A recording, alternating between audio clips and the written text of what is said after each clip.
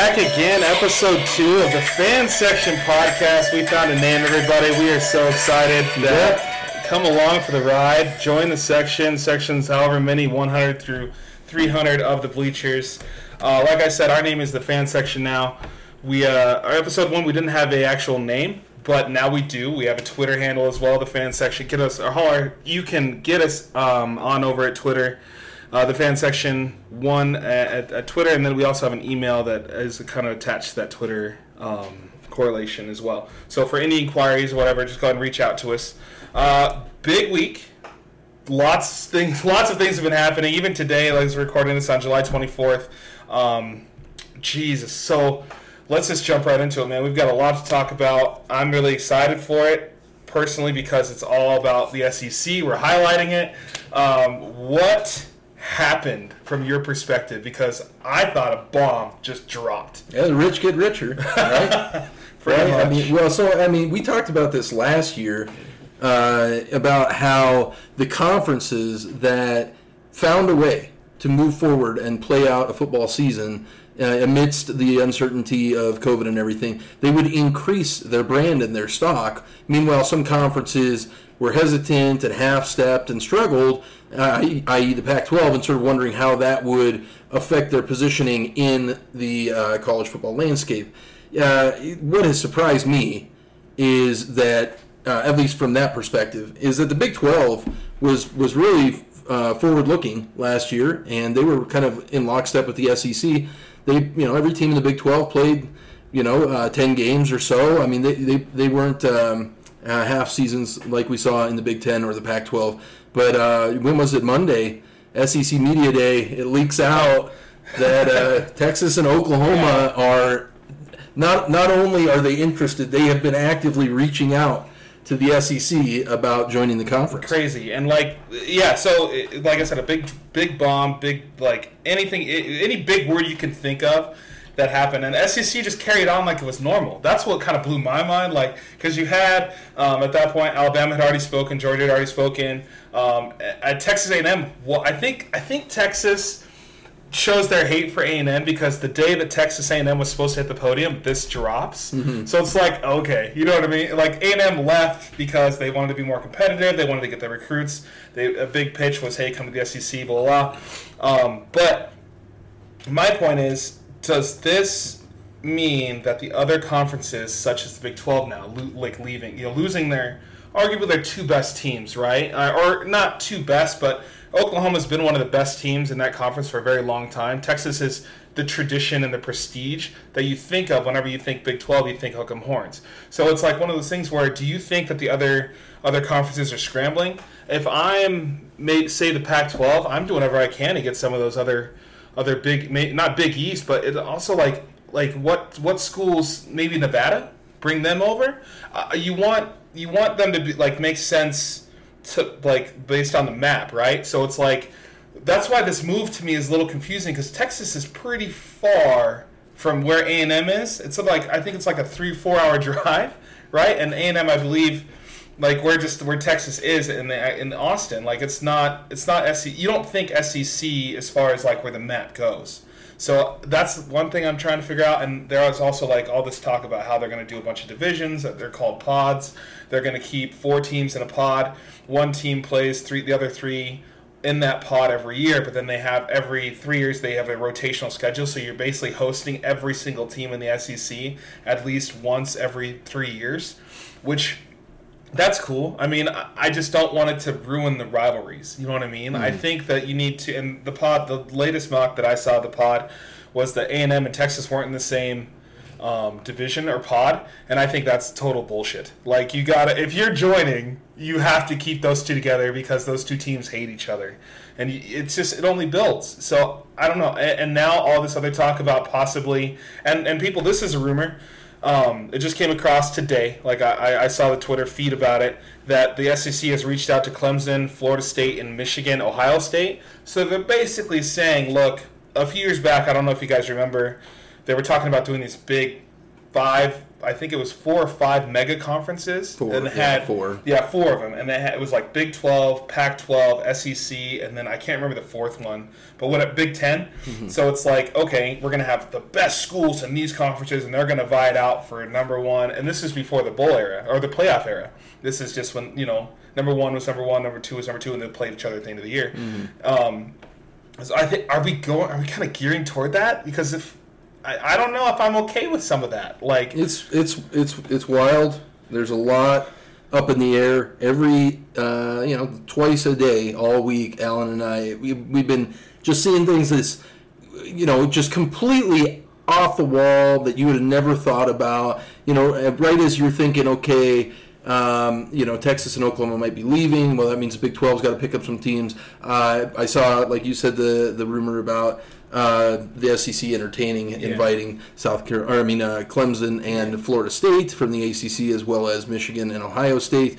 And with all due respect to our Michigan and Florida State fans out there, you ain't in the brand of the other ones getting wooed. So you should feel very lucky to be involved in that conversation. I mean, geographically, Florida State and Clemson make the most sense to join the SEC. I'm actually kind of shocked that they haven't made this move sooner. Mm-hmm. But they liked being where they were, big fish and quote-unquote a little pond. So it's like, which makes sense. I mean, Clemson really wasn't a big powerhouse until Dabo came.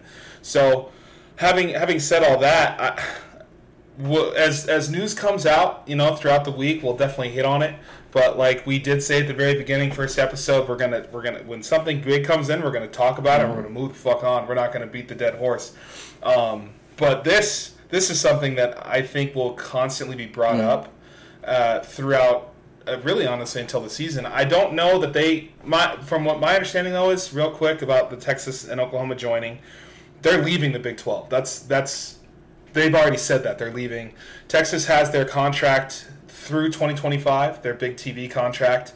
That was a big reason for the Big 12 to be what it is, right? Their whole Texas network branding. They have their own TV. You can watch all the sports, which has largely been a failure. and I say that to say 2024 SEC renegotiates their contract with ESPN. Might be a chance for Texas to have a little more leverage to bolster their Longhorn network, because it really has been kind of a failure. Yeah, I don't really know. I've never seen the actual channel. I really haven't looked for it.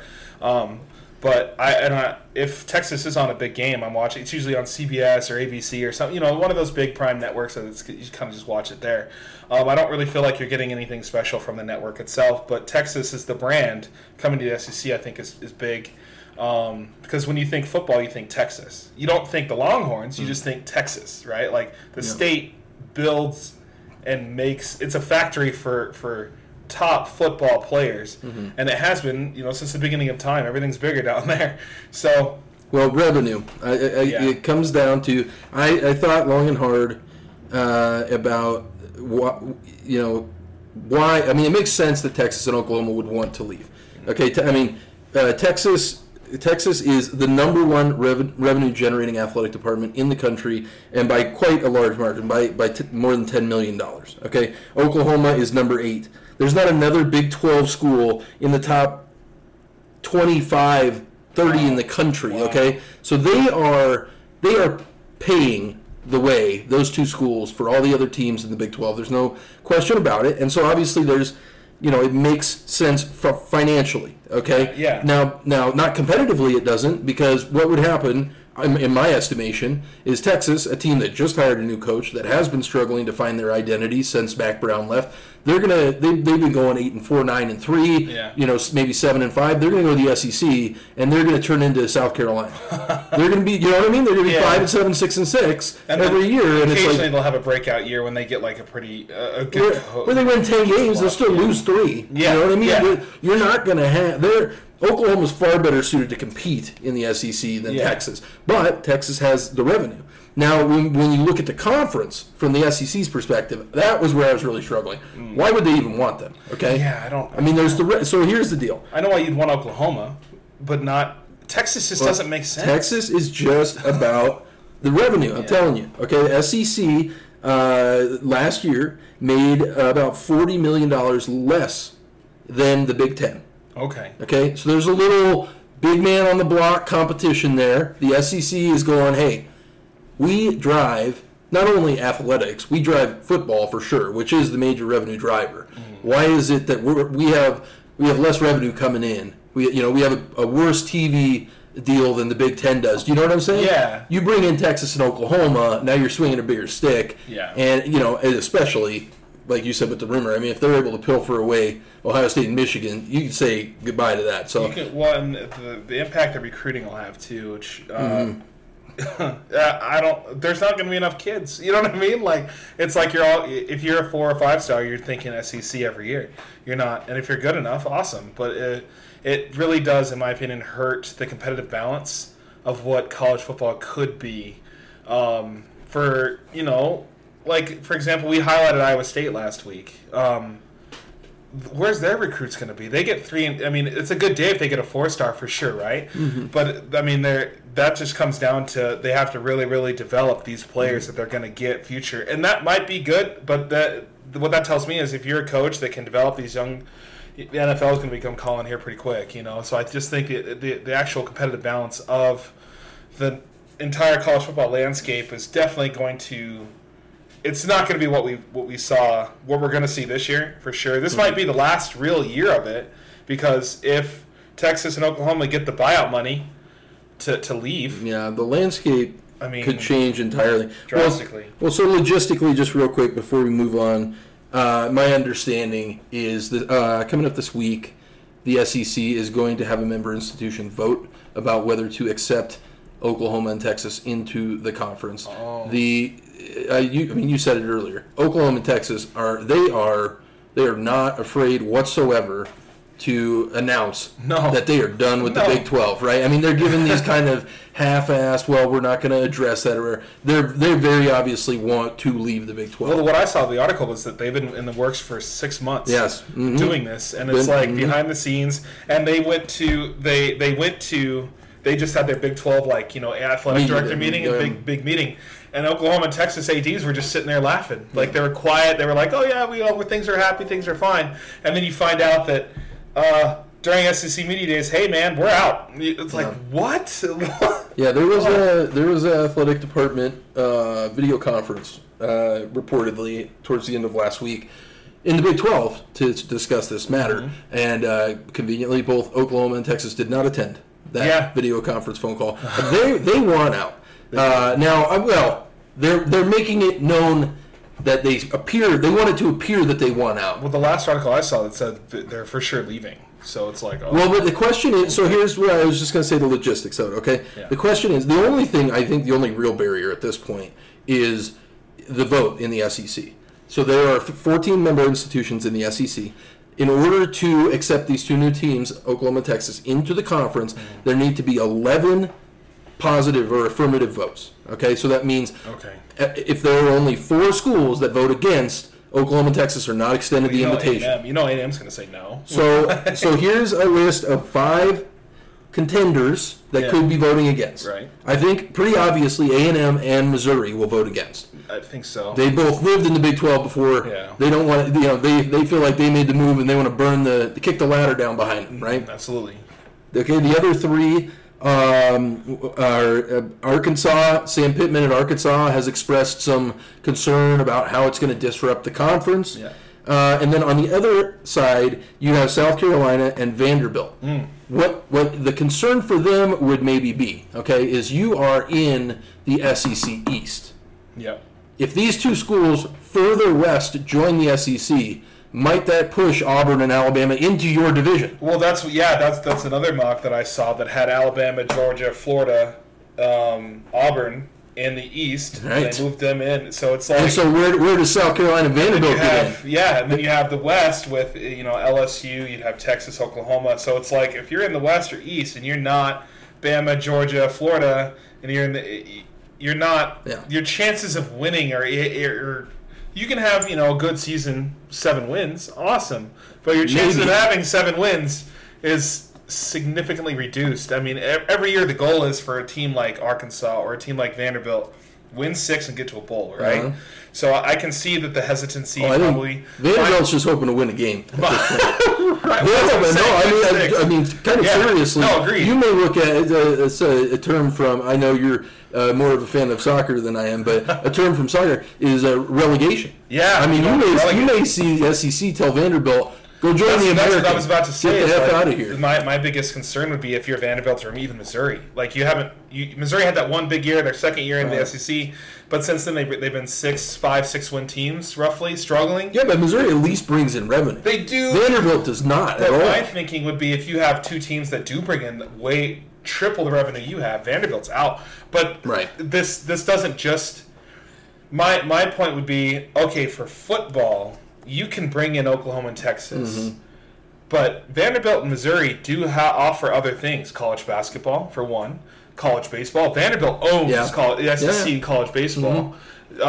The Olympic sports as well. I mean, it's not just dominated by Bama. Bama really doesn't have a good track team. You know what I mean? Compared to South Carolina or LSU. Yeah, LSU. There's like 7 or 8 guys in LSU from the SEC that aren't represented by any of the big schools that are in the Olympics right now that are running. So it's like, okay, cool. So, yeah, big news. I just don't even know. So we're going to find out this week, it sounds like. The one other aspect, and I want to just ask you sort of your opinion on this. Yeah. It's kind of a topic that people deal with all the time, right? Is trade-offs. I always tell my wife, life is a series of trade-offs, right? Yeah, there are no solutions. It's a trade-off, right? Yeah. You either get A or you get B. You can't have both, right? I mean, life is a series of trade-offs. Yes. Well, for Texas and Oklahoma, you're in the Big 12 right now. You run the show. You have all the power and leverage in that conference. Did you know in the Big 12, it is a penalty on the field for the opposing team to do a horns down against Texas? Did you know that? That's a penalty. Yeah, and so they asked Greg Sankey right earlier this week in media days, and he's he all but said no, it's not going to be an effing penalty in the SEC. Yes. You got to earn your way in our conference. Exactly. So the question is for those schools, it's clearly they've chosen that they believe they'll get more money, but you ain't going to have near the power and leverage that you have with the Big 12. No. So I just don't even know if it's a smart decision by either side, but we'll find out this week. Yeah, we'll find out. And moving on to the next segment of things we're finding out, a lot of recruiting news. So, real quick, just to kind of recap what we just talked about. The big news is Oklahoma, Texas going into the SEC for sure. They're going to be voting on that here in a little bit. Also, real quick, if you want to leave us a 5-star review on iTunes, Spotify, however you listen to it, go ahead and smash that 5-star, subscribe, like. We will read the 5-star on air. It's kind of just our thank you to you for taking the time out of your day to read it. We also can't wait to hear some of your emails as well. Like I said, the fan section is up on Twitter. We have our own our Gmail account as well. So send us some of your mailbag questions, and we'll definitely answer some of those on air as well. But getting into the next segment here, recruiting, there's a guy by the name of Manning that some of us around here in Colorado know pretty well. I've heard of him. Yeah, right? Peyton Manning, but his nephew is called Archie. And Archie Manning is the top recruit for 2023 class. He's a sophomore. They were going to be a junior this year. He just finished up his recruiting visits, and I've never seen the hype around a sophomore ever like this before. It's all, you know who I think, and you follow it a lot more closely than I do. Yeah. But it reminds me, in a different way. Just talking about hype, not like necessarily recruiting hype, but hype. It reminds me a little bit of like when LeBron was in high school, doesn't it? Yeah, it on does. every magazine. It's like the second coming. Right. Yes, so there's everywhere this kid goes, there is a camera, right? Because people now know who he is. So he is going to go to the SEC. So that's obviously he has ties because of his family, Ole Miss, Tennessee. He did take he actually just finished up his recruiting. So he hit Ole Miss, he hit Tennessee, he did go to Georgia, he went to Bama, and I do believe he rounded it out with an LSU trip.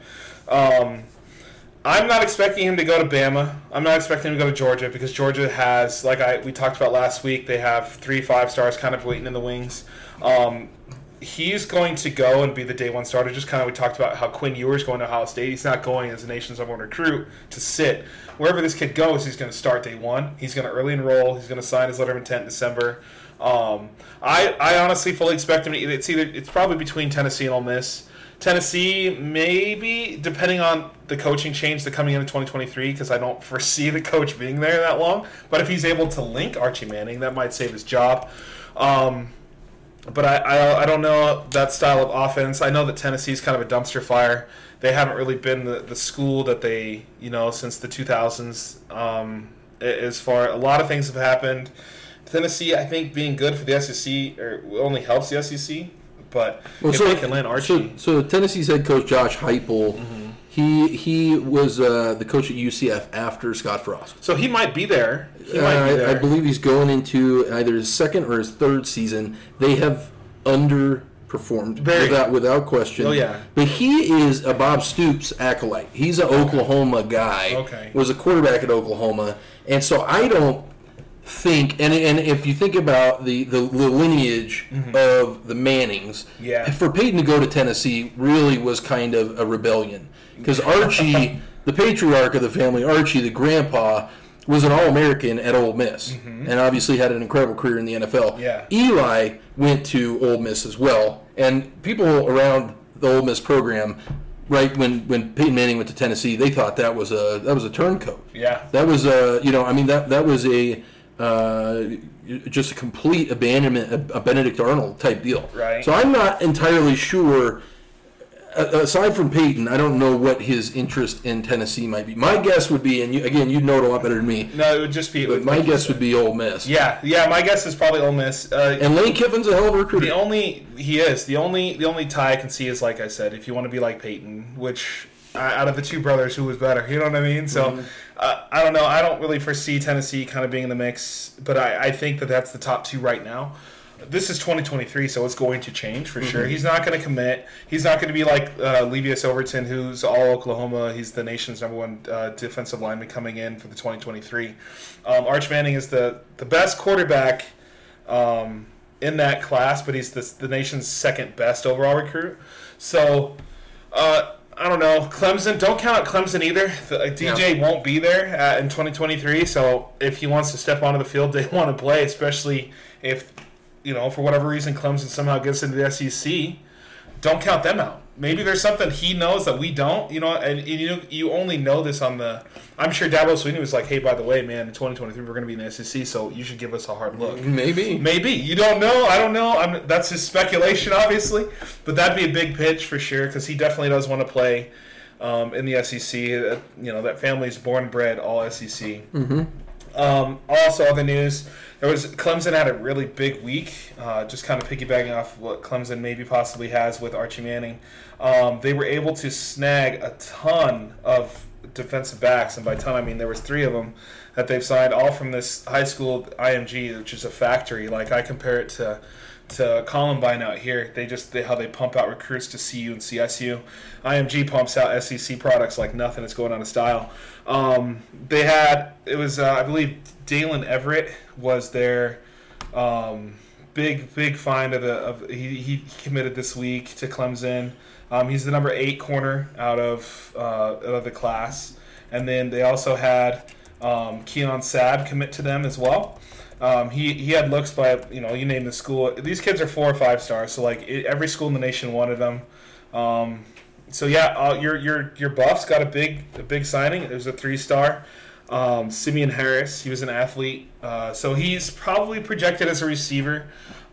He might, depending on where the Buffs will need help in that secondary, he could fit in there pretty well. But he's more built to be a receiver. He's not exactly, unless he wants to put on some weight.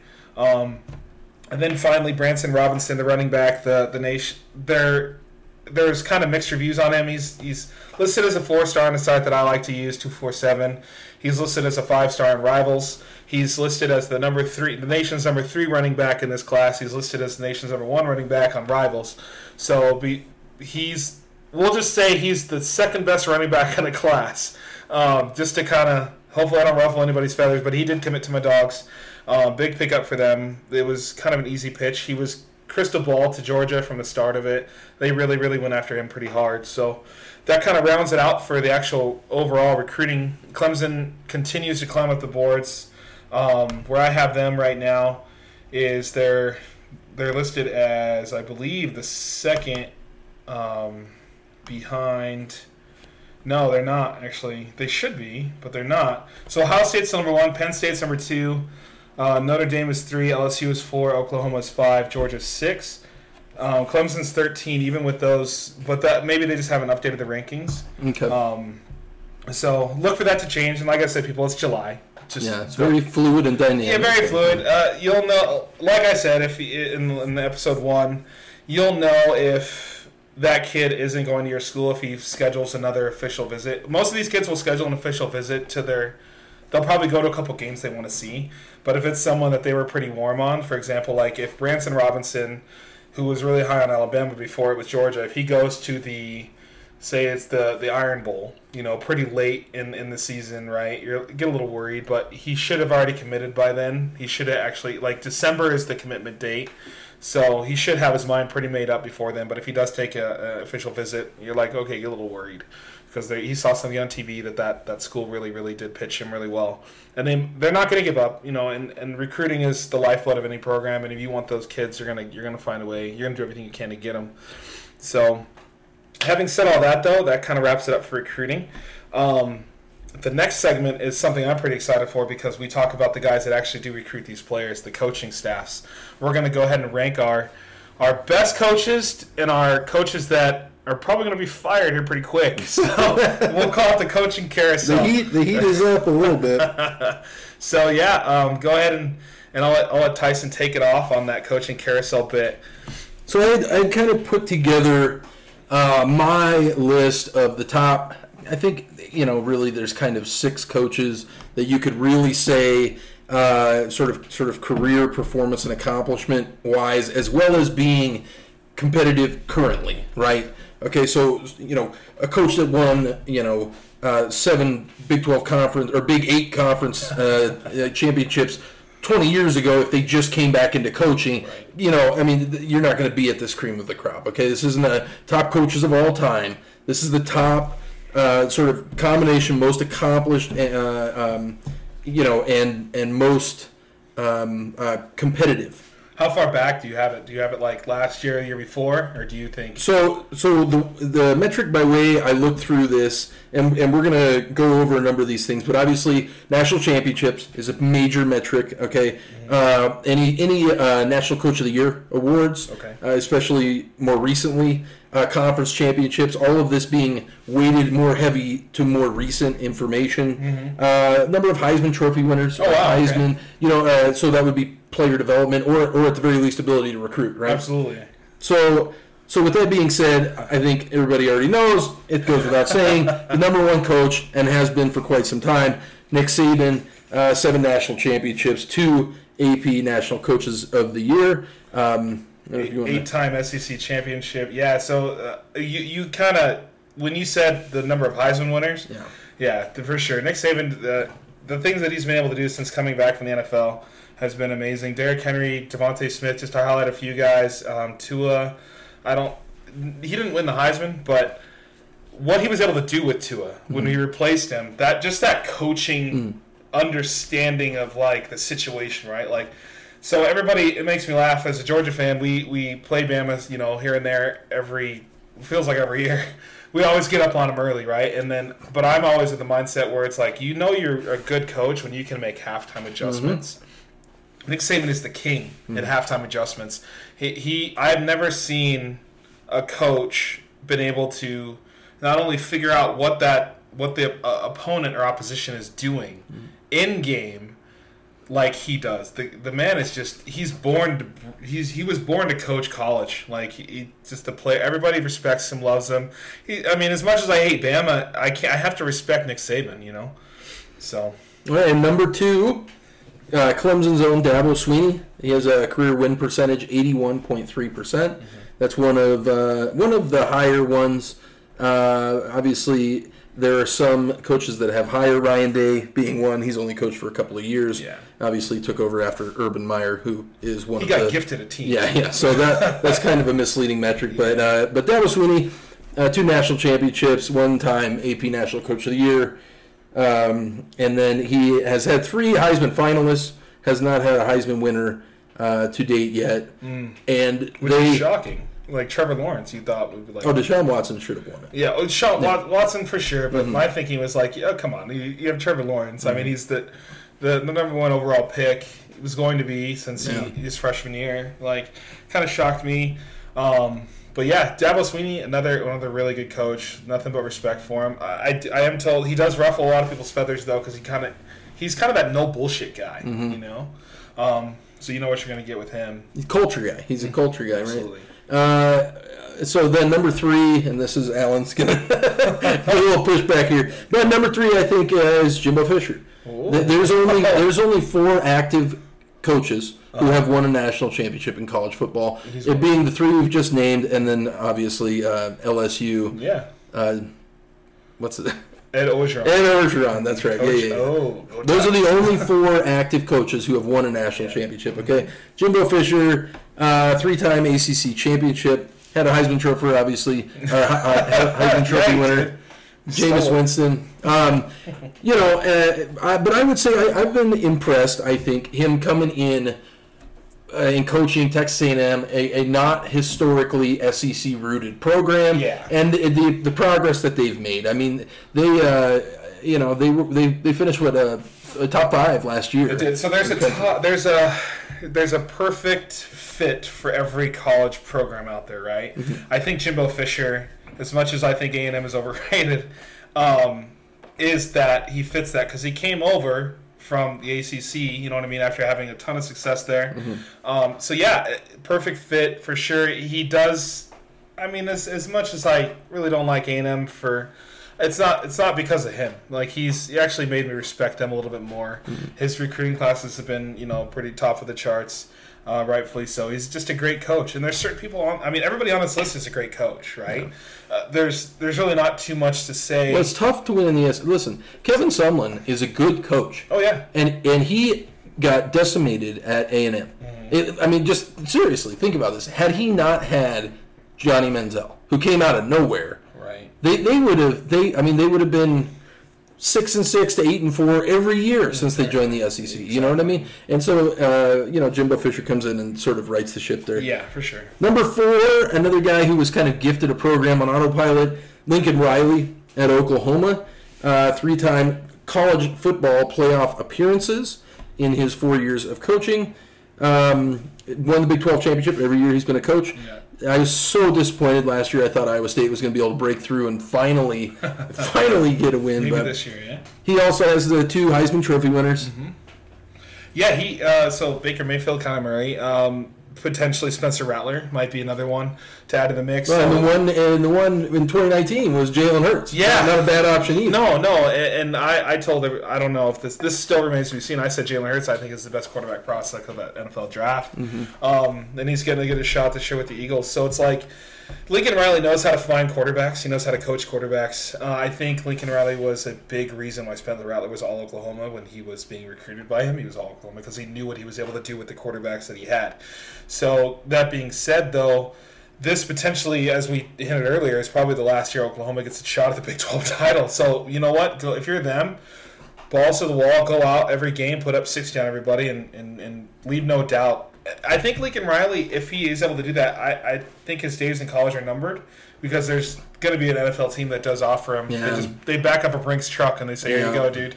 So could this be the last year? Next year? He's a hot commodity, just like our number 5 coach, Ryan Day, at Ohio State. Getting a lot of attention and eyes from the NFL as well. 2-time college football playoff appearance. Obviously, they performed exceedingly well this last playoff.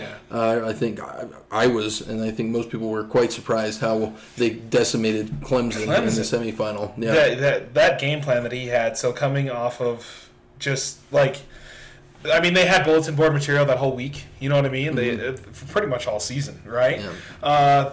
The fact that he had that game plan and he really used his tight ends, he really used Justin Fields, and he just said, look, I'm going to put the ball in my best player's hands. And Chase Young was a man among boys. Like, the dude's a monster, man. So, yeah, a lot of really good talent that Ohio State, and he's been able to actually recruit. You hinted that he might potentially be also on his way to the NFL. I don't know. I think he's happy where he's at. I mean, especially if Ohio State goes to the SEC, he might you might see a couple coaches at that point kind of say, you know what I mean? Because Alabama, Georgia, Florida's, LSU's, even at A&M's. Like, I don't know if they're going to stick around, so we'll see. We'll wait and see. But his winning percentage is insane. He definitely seems a lot more of sort of the culture and the make of someone who sticks around in college football. Yeah. I definitely see what you're saying about Lincoln Riley, how he's a lot more kind of the new hotness, with Kyle Shanahan and some of these coaches, some of the analytics and some of the different types of coaches they're looking for in the pros. Well, NFL wants the next hot thing, as you said. So it's like, okay, who's that young coach? I mean, Ryan Day isn't really young by any means, but who's the most innovative, I think? Who's the one that can really, really get the most out of these pros, kind of either whether it be their first year, their rookie year, or they're playing for another contract. So I think Ryan Day does fit that bill. And then I misspoke earlier, of the active coaches that have won a championship, our number 6 is one of them. So it is 4 totals, 5 totals, Nick Saban, Jimbo Fisher, Ed Ogeron, Dabo Sweeney, and our number 6 coach, Mac Brown. Oh, man, the old Texas legend himself. Yeah. So obviously won national championship, 2005. Vince Young, I will take to my grave that is the absolute best college football player I've ever seen play. The greatest game I think I've ever seen. Yeah, it's the greatest game ever. I think, the only player that I've seen, and I remember watching Michael Vick, and he was crafty and fast. Lamar Jackson, very similar thing. Yeah. But I think the 2 players where when they stepped out on the field, it was just over, were Vince Young and Cam Newton. For me, it was Reggie Bush, I think. Yeah. And that's why I think it was such a big – it was crazy. Weren't they up like 21-0? USC was on Texas. And they had the lead for quite a while. You remember Reggie Bush tried to pitch it as he was 30, 40 yards down the field. Anything to win. Right? That was the season that they got the Brady Quinn would remember this, the old Bush push across the end zone to beat Notre Dame. Yeah, and that was Matt Leinart, too. Mm-hmm. Yeah. And Landale White, local legend from Denver here. Who still owns the USC touchdown record, just to let you know. Does he really? Yeah, he does. He still owns that. So that's number 6. And then, Alan, you want to dive into some of the coaches on the hot seat here? Oh, man. Okay, so this is... the opposite side of the spectrum. Yeah, the complete opposite. So we'll shift gears here a little bit, and we'll talk about the coaches that we don't expect to actually have jobs here in the near future. So some potentially maybe even during the year. So we'll start with who I think... Michigan isn't known to fire their coaches during a year. But a lot of people last year thought that Harbaugh was going to be fired after week 6. It didn't happen because Michigan just isn't that type of a program. They actually treat their coaches pretty well in the sense of, as well as you can be, right? They're not gonna make your family pick up and move, you know what I mean? But Jim Harbaugh, his winning percentage, it's close to 70%. Not bad, but for what he was brought in to do, which was beat Ohio State and beat Michigan State handedly and compete for Big Ten championships, he has not done that. His record against Ohio State is 0-5. His 2020 record versus Michigan is 3-3. His WAR record is 1-4, and he's making way more money than he actually ends up being deserving of right now. So, but I also understand that a lot of it that's an NFL effect. Mm-hmm. They thought that they would strike lightning in a bottle with Nick Saban. So it was kind of along the mantra of like Nick Saban comes in from former NFL. Harbaugh's going to be NFL. He's going to big recruiting pitch, right? They did come up with a really pretty good running back this last draft class that I'm excited to see. We'll see how he does with him, but I'm not expecting too much from Michigan, honestly. I think Michigan State has more of a chance against Ohio State. Ton of coaching turnover. It's real weird. It seems like I've been watching some of the Michigan boards, and it seems like they're trying to do kind of like what Notre Dame did with Brian Kelly about 3 years ago when they had hit kind of a lull, or 4 years ago when they had hit kind of a lull at Notre Dame, and they cleared out a number of coaches. They kind of restructured his deal, and then obviously they've performed well the last several years. Notre Dame has. So Harbaugh's salary up until this most recent restructure was about $8 million a year, which is asinine when you consider, like you said, 2-4 record last year, and you have not beaten Ohio State not once in your time there. And they weren't even competitive. I mean, I get it. Justin Fields was there last year. You're not going to beat Ohio State. But the years before that, I mean, you come on. Like, you had, who was it? Was it Dylan McCaffrey? You weren't sure if he was the guy, and then you threw him in, and you replaced him after, like, the 4th week. Yeah. Like, you didn't even have a quarterback. Mm-hmm. So, yeah, it's just there's a lot of things. And I think the reason why he didn't get fired at the end of last season is because of the contract, the salary. They probably couldn't come up with the buyout. Check this out. They did that restructure, but check this out, okay? Mm-hmm. My numbers have Michigan starting off 7-1 through week 8. Here's how they finish the season: Indiana at home, at Penn State, at Maryland, at Ohio State. I have them losing all 4. They finished 7-5. Jim Harbaugh, goodbye.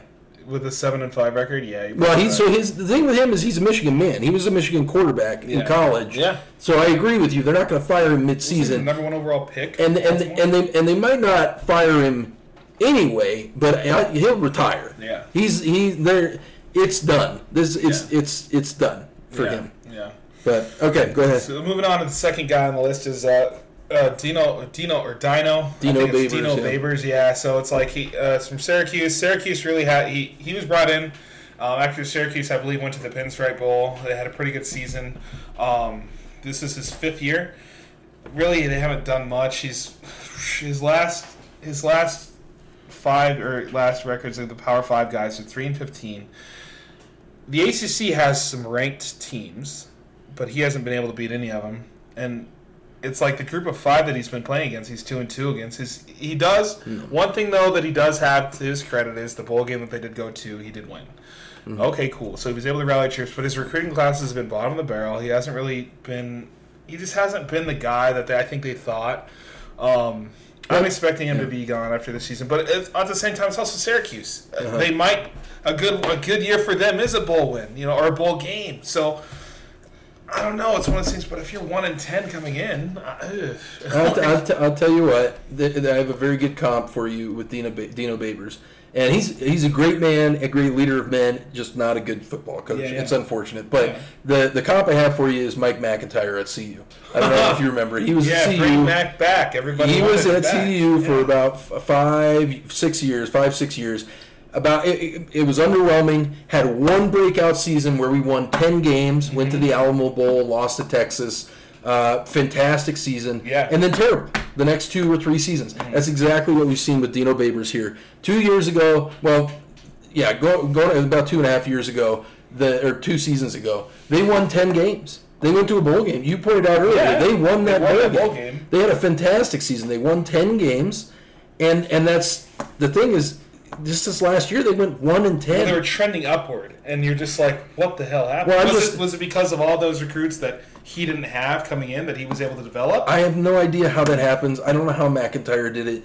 There were some special players. I just think it's an outlier season. Yeah. And so then your administration's going, well, he won us 10 games before, so we'll give him the benefit of the doubt. Yeah. When clearly, you're 1-10. They need to get rid of this guy. I agree with you. It's Syracuse, and I understand, but 1-10 is... It's like I don't know. I just feel like Syracuse understands what they are, but they're not... They're like the Arkansas of, a good year for them is 7 wins, right? Yeah. Being competitive. There was a couple games where they just got blown out. Yeah. You're just like, what is going on? Especially you can't have that after a 10-win season. Yeah. So, and another guy that very confusing on this list is, he's not confusing why he's on this list. Right. It's confusing because USC used to be known as a powerhouse premier program. We were just talking about him, right? Talking about Vince Young, talking about how Mac Brown beat him in Texas. Well, USC has had nothing but drop-off since Clay Helton has taken over. He's entering year 6.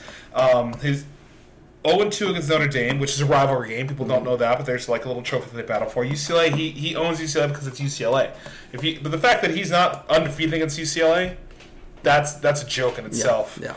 And his bowl record's 1-2 for what he's making and coming into this year. His winning percentage is barely above 60% at this point. Like, you're just thinking, okay, I don't.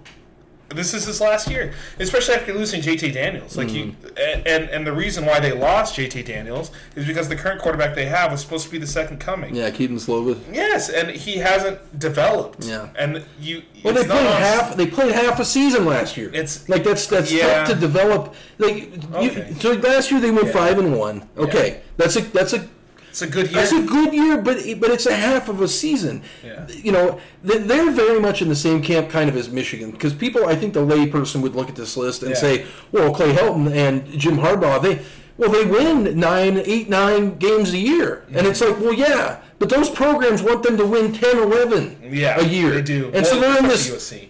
I think for both Jim Harbaugh and for Clay Helton, they're USC and Michigan, they're kind of in this lukewarm hell where it's like they just wish Clay Helton would either go undefeated or go 4-8, because then at least they could say, okay, we're done with you. Exactly. You know what I mean? They're always in this mushy middle. It's the land of mediocrity. Mm-hmm. It's like where a lot of people are happy to be, but not USC and not Michigan. And you hear people going, well, but who would you replace him with? My question is, it doesn't matter who you replace him with. You replace him with someone who's probably leaps and bounds going to be better, because you can't have that and call it better.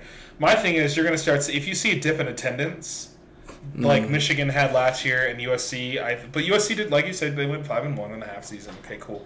Attendance didn't really dip, but if attendance starts to dip this year, that the writing's on the wall. Well, they had no attendance last year. Yeah, well, taking last year out. In the sense of like, if the fans will speak, and the alumni and boosters are going to hear that, and then the administration's going to be like, we need to sell tickets. Well, I think the alumni at USC, the big name alumni, I don't think a lot of them care. They don't. Well, I don't think the booster. I don't think they like Clay Helton. Really? He's not. They want the Pete Carroll of old. They want kind of a more bombastic. Well, he got out because of all the sanctions coming down. No, I know. Because he pretty much bought a title, just like a certain someone at LSU that we mentioned earlier. Oh my God, I said that out loud. Anyway, your favorite guy. Go Tigers. So, number 4 on this list, we do have Scott Frost from Nebraska. Rightfully so. I'm shocked he's still there.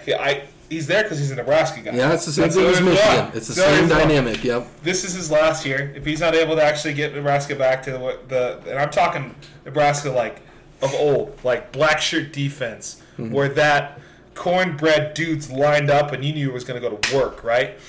0-2 against Colorado. That says it all. You bet.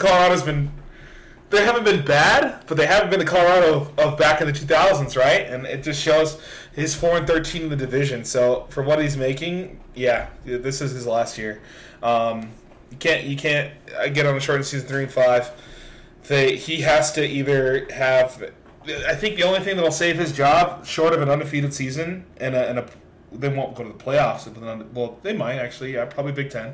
So undefeated season, playoff berth, or they have a 9-win season and they lost by like a last-second field goal.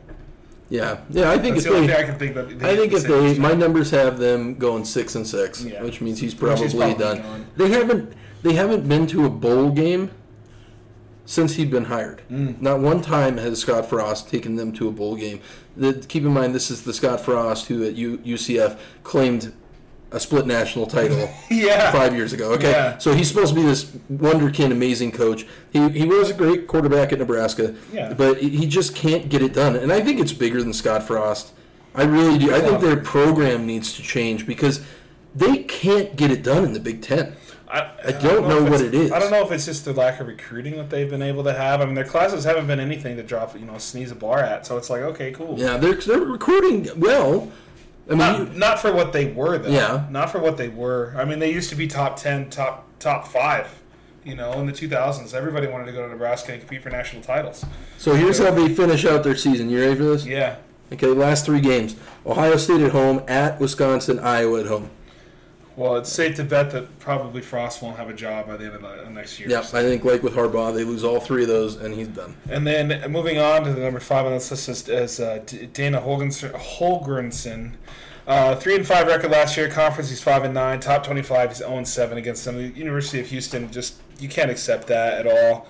The Houston was a team I actually highlighted it a little bit. I think that they're going to be a little bit better than they have been in the past. This is kind of a make-or-break year for him. His win percentage is only 40%, so it's like, okay, dude, you've got to step it up, man. Especially with the talent that is around the Houston area. Mm-hmm. Like, why aren't you getting some of those players? Mm-hmm. And I get it, you have to compete with the SEC and Texas A&M and stuff like that, but still, you do have some pretty good kids that are coming to Houston. There's no real excuse for the fact that, you're just missing out on them. I don't understand it. Maybe it's because he can't recruit. That probably has a big deal with it.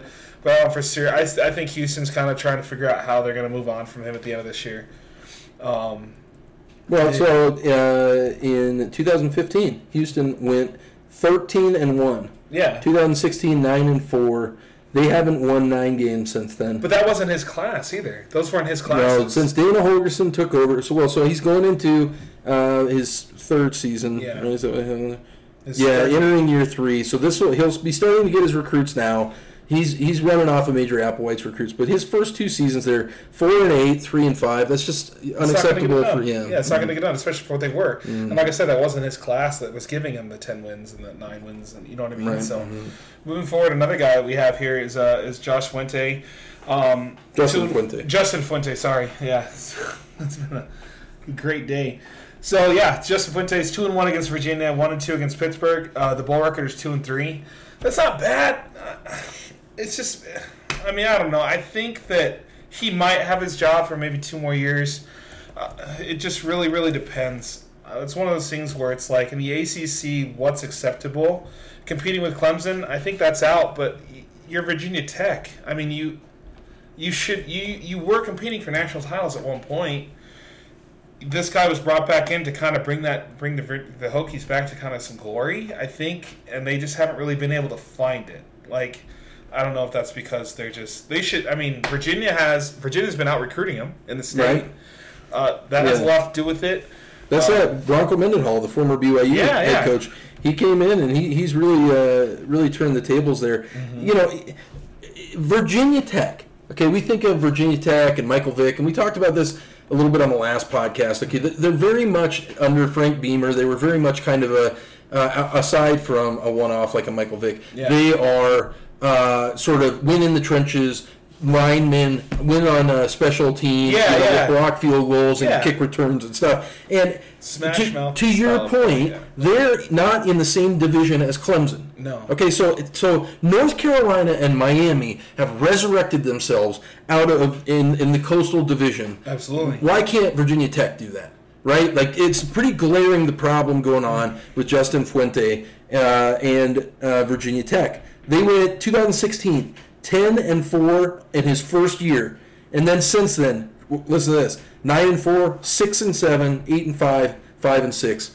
And it's lukewarm hell. It's mediocrity, and you're not even in Clemson's division. No, and there's no excuse for that. Like I said, the bar is Clemson. Everybody wants to be Clemson, but you don't have to be. You could, as we just listed 2 other teams that have resurrected their program because of a good coach. It's just, like I said, you can't get beat in your own state recruiting-wise. You've got to own that state. You've got to get the best players available when you can. And Virginia has been owning them, and that's, I think, what's coming to kind of bite them. And they also development. They don't really know. I don't really think that they have their identity, like you were talking about. They used to be this team that would come in, smash mouth, and they would win on, really, really gritty defensive plays. But they really, I don't think defense when I think Virginia Tech. I don't think anything other than them just being kind of average. Mm-hmm. So that kind of rounds out the actual coaching carousel that we had for you guys. Hope you enjoyed that segment. If you did, go ahead and leave us a little email. We'll talk about other coaches. Let us know. Yeah, if we miss somebody. Yeah, absolutely. If you want to remove somebody, put somebody else in there. If you have any arguments about it too, please let us know, and we'll definitely hash it out with you. Moving forward, though, we did get some pretty bad news regarding one of the coaches that we did highlight. We talked about it. We didn't highlight it, but we did kind of mention him last podcast just because he's a coaching legend. Mm-hmm. Earlier last week, the Bobby Bowden family released a press statement saying the 91-year-old former head coach of Florida State and West Virginia, as well as a few other programs, is in terminal condition with pancreatic cancer. It's real sad news. But it gives you an opportunity to kind of reflect on, obviously we recognize the measure of a man at the end of the line is not what their career was or what their accomplishments were. So maybe it's best that I just start with this quote directly released by the family. According to what Bobby Bowden says, "I've always tried to serve God's purpose for my life, on and off the field, and I am prepared for what is to come. My wife, Ann, and our family have been my life's greatest blessing, and I am at peace." We just thought, we'd recognize that happening that situation, and then just sort of reflect on what he meant to college football. Okay, he is the second winningest college football coach, Division I of all time. Yeah. Only behind Joe Paterno. A straight legend. Okay, he coached at, I don't know how many of you have seen the movie We Are Marshall with Matthew McConaughey. Yeah. Okay, but you might remember when they go down to get game film from West Virginia. That was at that time, Bobby Bowden was the head coach down there at West Virginia. Coached there a couple seasons. From 1976 until 2009, he coached at Florida State. In that time, they won 10 or more games, 18 seasons. Okay, so more than half of the seasons he coached at Florida State, they won 10 or more games. That's crazy. I mean, it's not really a surprise, though, because just how good of a coach he was. I mean, and look at this, like just some names to kind of keep an eye on that he had under, and this is his 1999 Florida State, that the year that they won it all. Just some names that were under his coaching staff. His son, Jeff Bowden, who's the receivers coach. Mark Richt. A lot of people know who he is. Former Georgia alma mater from Miami. Odell Haggins, Steve Gabbard, Mickey Andrews, and then Chuck Amato. Those were some of his assistants. So those guys all came from a really, really good pedigree. It was like, I guess, I'm not trying to compare coaches because I don't really think you can compare Bobby Bowden to anything that we've seen, but the Nick Saban effect, right? A ton of assistant coaches going and having a bunch of success elsewhere. It would only be fitting if Nick Saban was under Bobby Bowden at some point. You know what I mean? But Bobby Bowden, I think his eye for talent was insane. He recruited Anquan Bolden, who was a quarterback, and he moved him to receiver, understanding how good he really was. He made it to the NFL, and Anquan Bolden, say what you want, I would say it was probably a top 10 receiver for his time. Right? Yeah, for several years at least. For a while. When he was even running the wide receiver core out there with Fitzgerald, Larry Fitzgerald in Arizona when they had Kurt Warner, they made the Super Bowl that one year against Pittsburgh. Yeah, no, he was a stellar athlete. Yeah, absolutely. So it just goes to show you. I mean, even go back to the work done. Warren Sapp on that Florida State team under him. No, Warren Sapp was Miami. Yeah. Yeah. So, work done. He also had Rich Mayer was a pretty good player for him. Just you can't go on enough about Bobby Bowden and the transition. I mean, he wasn't one of those coaches that was so stuck in his ways. This is the offense we're going to run, and no, he actually recruited and he understood. Players were changing; they were getting faster, stronger. So he's like, "Let's develop another offense, right?" Yeah, evolved with the times. I feel like there was never when you tried to break down film of Florida State, you couldn't go off of last year. You had to go off of what you saw in spring practice because a lot of times they would add new schemes, new complexes, new audibles even into the system itself. And he gave the quarterback full control. And I love that about him, I think, because he trusts his players that he recruited. The most notable one was in 2006, Myron Rolle, nation's #1 cornerback. He went to Florida State for that reason. And he said, there was a quote that he talked about his first day being in practice with Bobby Bowden. He said that because in high school you can take a couple plays off here and there. He did. He took a couple his first, and after the third play, Bobby Bowden benched him, and he was like, "You're not going to come here just to kind of phone it in." And from then, that kind of set the tone for Myron Rolle. And you want to talk about leader of men. If I recall correctly, Myron Rolle, he was a Rhodes Scholar. Yeah, absolutely. Brilliant guy. I think he took a year off of football once he graduated to go to whatever that school is, Cambridge, I guess. Yeah. And then came back for the next year's draft. A couple more names for you for that coaching tree. Rich Rodriguez. Okay. Will Muschamp.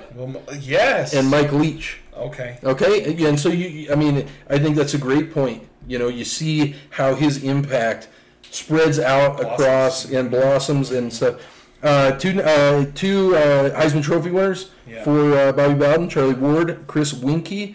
We were just talking before the podcast about that national championship game, Florida State, Chris Winkie against Virginia Tech with Michael Vick. Yeah, and it was.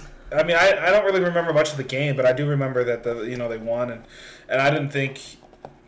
When I saw Michael Vick, he was mesmerizing, and it was hard to forget that Florida State blew him out. Like it wasn't close. It was 46-29. So.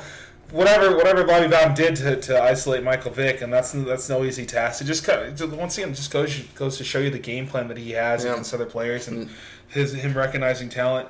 I got one last thing for you here. Okay. Florida State joined the ACC in 1992. Check this out. 12 of the next 14 ACC titles since Florida State joined, Florida State won. Wow. They joined the conference, and then they won 12 of the next 14 conference championships. What? Okay? It's just a reign of dominance that is unparalleled. Yeah. Bobby Bowden, obviously still alive, but when the time comes, man, rest in peace. Yeah, and thank you for what you've done for the college football game, and thank you so much for, and it's just hopefully, I doubt you're ever going to hear this, but if you do, man, just two dudes that really, really respect the hell out of you, and the fact that what you've done for the landscape of college football. And Terry and Tommy Bowden and the family. Yeah, nothing but the best. So, having said that, though, I think it is. We'll move on with the next segment. And if you guys, like that segment, go ahead and once again, leave us hit our Twitter up. Go ahead and email us your thoughts and condolences to the Bobby Bowden family. We'll definitely read them on our next podcast as well. So, I want to highlight conferences. And I know that a lot of podcasts do this, but I want to do it in a way that we're going to highlight. We're going to do them all. A lot of podcasts only highlight like the SEC, the Pac-12, and then they forget about like the little conferences. But our goal is to bring light to the entire college football landscape, right? We want you to know about the big news, and then we want to talk about some certain players, like we talked about the CU's, even recruiting players that aren't getting enough love. I want to start with Big 12. I want to start big and go little. I think highlighting the Big 12 is something that we did. We hinted at it a little bit last week about Iowa State. I highlighted some players from there. So, without further ado, Big 12 Conference preseason list came out, and Oklahoma is ranked number 1. And this is the coaches poll, the media and coaches poll, pretty much. Like they come together and they're like, all right, who's going to win it all in this conference? Iowa State comes in second. Texas is third. Oklahoma State is fourth. TCU, and I want to save that. Let's put a pin in TCU, but they're ranked fifth. West Virginia is sixth. Kansas State's going to come in at seventh. Baylor is going to be eighth. Texas Tech, who I said I think is going to have a bit bigger year. Clearly they don't agree with me. They come in at ninth, and KU is coming in at 10th. I think we'll be shocked if KU is able to win a game. So I think they got that right, even with Les Miles, right? The fact that Les Miles is still their head coach, they haven't been able to do anything, just blows my mind.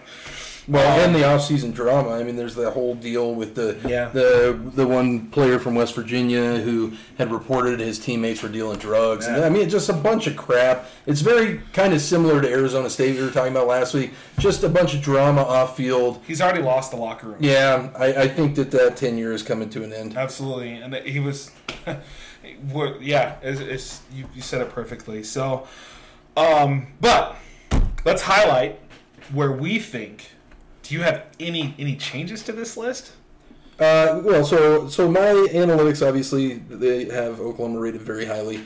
So they're number 1, Iowa State number 2. Like you talk about with Texas A&M, every season, I think I mentioned last podcast, Texas, just overrated, overhyped. Mm-hmm. They have a brand new head coach coming in, Steve Sarkisian. He knows nothing about Big 12 football. Mm-hmm. He washed out and wimped out of the Pac-12. Mm-hmm. I wish him luck. Yeah, he went back. He was taken under the arm, under the wing of Nick Saban at Alabama. He's a hell of a play caller. Absolutely. But at the end of the day, in the Big 12, okay, yes, it's high-flying offense here and there, whatever. At the end, it comes down to what team is making that big stop at the end. Sarkisian has no defensive prowess whatsoever. Mm-hmm. And so it's going to be interesting to see how he puts together his coaching staff. I have them finishing 5th. Mm-hmm. I have them and TCU switched. And I think TCU is a team that maybe you were wanting to talk about. Yeah, absolutely. I do 100% agree. I actually think Texas is going to be weighted a little bit further down the list. I think they're gonna struggle for sure. That's way too high where I have them. I think TCU is the team to kind of watch this year in this conference. So they're bringing back a lot of really good talent. Max Duggan, 1,795 passing yards last season. They also have the former nation's number running back, Zach Evans, who did commit to Georgia. A lot of stuff went down with his paperwork and all that fun stuff. They couldn't get him enrolled. Also, before that, he was going to go to LSU. He bounced around. He couldn't figure out. He is a head case. He couldn't figure out where he wanted to go. So then finally Georgia kind of passed up on him. LSU passed up on him, and they moved on with their recruiting. He settled for TCU because that was the school that really wanted him. Zach Evans is coming back, and Max Duggan is coming back as the leading rusher, but Zach Evans is the number one. So, and he's only a sophomore. I think that we're just starting to scratch the surface on how good he actually really is. Garrett Wallow, their 90 tackles for the year. Probably that's a lot of tackles. That's a lot of tackles. So my thinking is like, if that's not one of the nation's top linebackers coming back, then who is? You know what I mean? Like, obviously Mike Rose, Nate Landman, players like Nakobe Dean, you know what I mean? Like, players like that are out. But keep an eye out for Garrett Wallow. The kid really, really has, and I get it, it's also TCU. It's based on how you do. But Nate Landman's been able to, make some accolades and stuff like that. Mm-hmm. If TCU does what I think they will do, and their schedule's pretty favorable, I think they have. I mean, I don't even know how to say that name, Duckisson. So that's an Appalachian State team, right? To start the season off on September 4th. California, SMU, Texas. Oh, yeah, Duquesne. Yeah. Okay, Duquesne. Yeah, okay. I was like, what school is that? See, people were human. So anyway, so here's what I'm just gonna do a win-loss, right? California should be a win. SMU should be a win. Texas should be a win. At Texas Tech should be a win. At Oklahoma, we'll get another loss. So they're going 1, 2, 3, 4, 5. They're going 5-1 to start the season. Yep. At West Virginia, and this is me basing it off of the talent that I'm seeing from TCU. I don't believe Texas, because I just don't think their defense is going to be able to stop Max Duggan. I think that TCU's defense is way better than Texas is, and with you mentioned new coach, I think they're going to be scrambling. No, TCU, to your point, brings back two defensive backs who were first team All Big 12 last year, and they bring back two that was first team defensive. All Big 12, and two players, second team defensive All Big 12. So their defense is stacked. So they have a strong senior experience defense. I agree with you. I think that's going to be a big part of the difference. Yeah. So you were at West Virginia there? Yeah. So that's a toss-up game. They got them at home. We'll give that. That's a win. So they're 7-1. Kansas State, I think, is going to be. The problem is like Kansas State, since the Snyder days, have been hit or miss. They're very up and down. They produce some really good linemen still. But so just for the sake of argument, we're going to go 8-1. They're going to lose to Baylor, so they're 8-2, but that's their first home loss. At this point, they're starting to see the light at the end of the tunnel. Like, okay, they have at Oklahoma State, so they're 7-3. Because I don't think they're going to be able to beat Oklahoma State. I think Oklahoma State's kind of just they're still that power, the perennial team in the Big 12. Kansas is a win, and then Iowa State. So, and we talked about a little bit last week about Iowa State potentially coming in and having one loss and being able to get a rematch against Oklahoma, or versus maybe they beat Oklahoma. So this is a 4-loss team. My numbers have them at 8-4. Yeah, this is. I mean, realistically, and that's what I'm seeing. I mean. Obviously, I'm not saying run to Vegas, put money on it, but I don't see how they can't lose. Pairing injury, right? If Max Duggan goes down, who knows? But realistically, this is a 4-loss team, should be, and that sets them up pretty well for 2023. They should be ranked in the top 25 at that point. They could even be a 3-loss team if they're able to find a way to beat Oklahoma State. But who knows how Oklahoma State's going to be this year. I don't really know much about their offense coming back, aside from really, honestly, like, I mean, Oklahoma State's kind of hit or miss, and like, it's one of those things where, I mean, Spencer Sanders is he's really good. Chuba Hubbard was their guy last year. Oh yeah, I mean, Chuba Hubbard is probably the best running back Oklahoma State's had since Barry Sanders. Right. But he's gone, and that's shoes to fill. Yeah. I mean, my numbers, my power ranking for TCU is number 27 in the country. Okay. So then they should be ranked top 25 at the end, like I was saying, like with a potentially 3 or 4 loss team, because I don't know if Oklahoma State can replace Chuba. They're going to be right on the edge. Yeah, if they are able to beat the 4 teams, my numbers have them losing to. At Oklahoma, I don't think anyone would argue with that. At Kansas State is probably close to a toss-up. Okay. At Oklahoma, that's probably the best opportunity is probably at Kansas State. if they can pull that one off, or Oklahoma State. So their margin is probably somewhere between 7-5, 10-2. Yeah, okay. But my numbers have them at 8-4, like you said, That's right solid. on the verge of the top 25. That's a solid year for them. So, and like I said, I want to highlight them because I just think that that's the team to kind of keep an eye on. If you're a TCU fan, definitely hit us up. Let us know. There's certain players that we're missing. We do our best to try, like you said, highlight. We're not just going to focus on the big schools because it's just almost too easy. You know what I mean? We want to do our homework and let you guys know some good schools to watch that make the conference competitive because, as we hinted earlier, Texas Oklahoma leaves the door open for a TCU, Oklahoma State. You know what I mean? Like, to win the big sevens at that point or big eights. You know what I mean? Like, I don't know what would happen with all of that. I think TCU would look to probably leave, or Oklahoma State would for sure probably look to leave. I think all of them at that point, it would just be get what you can. Yeah. There's no loyalty anymore. Yeah. You know what I'm saying? Like, it's frustrating for me. It's going to be interesting because one thing, I'll tell you another thing, just to move off topic since we've completed with the Big 12 absolutely. recap there. And it sounds like we're pretty much on the same page with the Big 12 coming into this year. Absolutely. But one thing, another rumor that I heard was if the SEC does vote to allow Texas and Oklahoma into the SEC, that you might see apparently there could be talks between the Pac-12 and the ACC about joining and basically forming a Western U.S. conference and an Eastern U.S. and they play each other for a championship in order to create leverage against the Big Ten, who already is the greatest revenue creator, and the SEC with Texas and Oklahoma. Wow. I know. But then I'll tell you what, if you are Boise State, you're on your way to FCS relegation. No, I mean, seriously. You think so? Well, if you're not in, it's going. I feel like Boise State would get a call. I think just what they made, tradition-wise, prestige-wise. I mean, you think of the beating Oklahoma the way they did in that big bowl game. I mean, that's... They've got, but then the conference has got to be willing to drop somebody, right? Well, maybe. I mean, that's the thing. You think that the SEC is going to drop Vanderbilt and Missouri? Well, I'll tell you right now, I don't think the Big Ten cares one iota about Rutgers. No.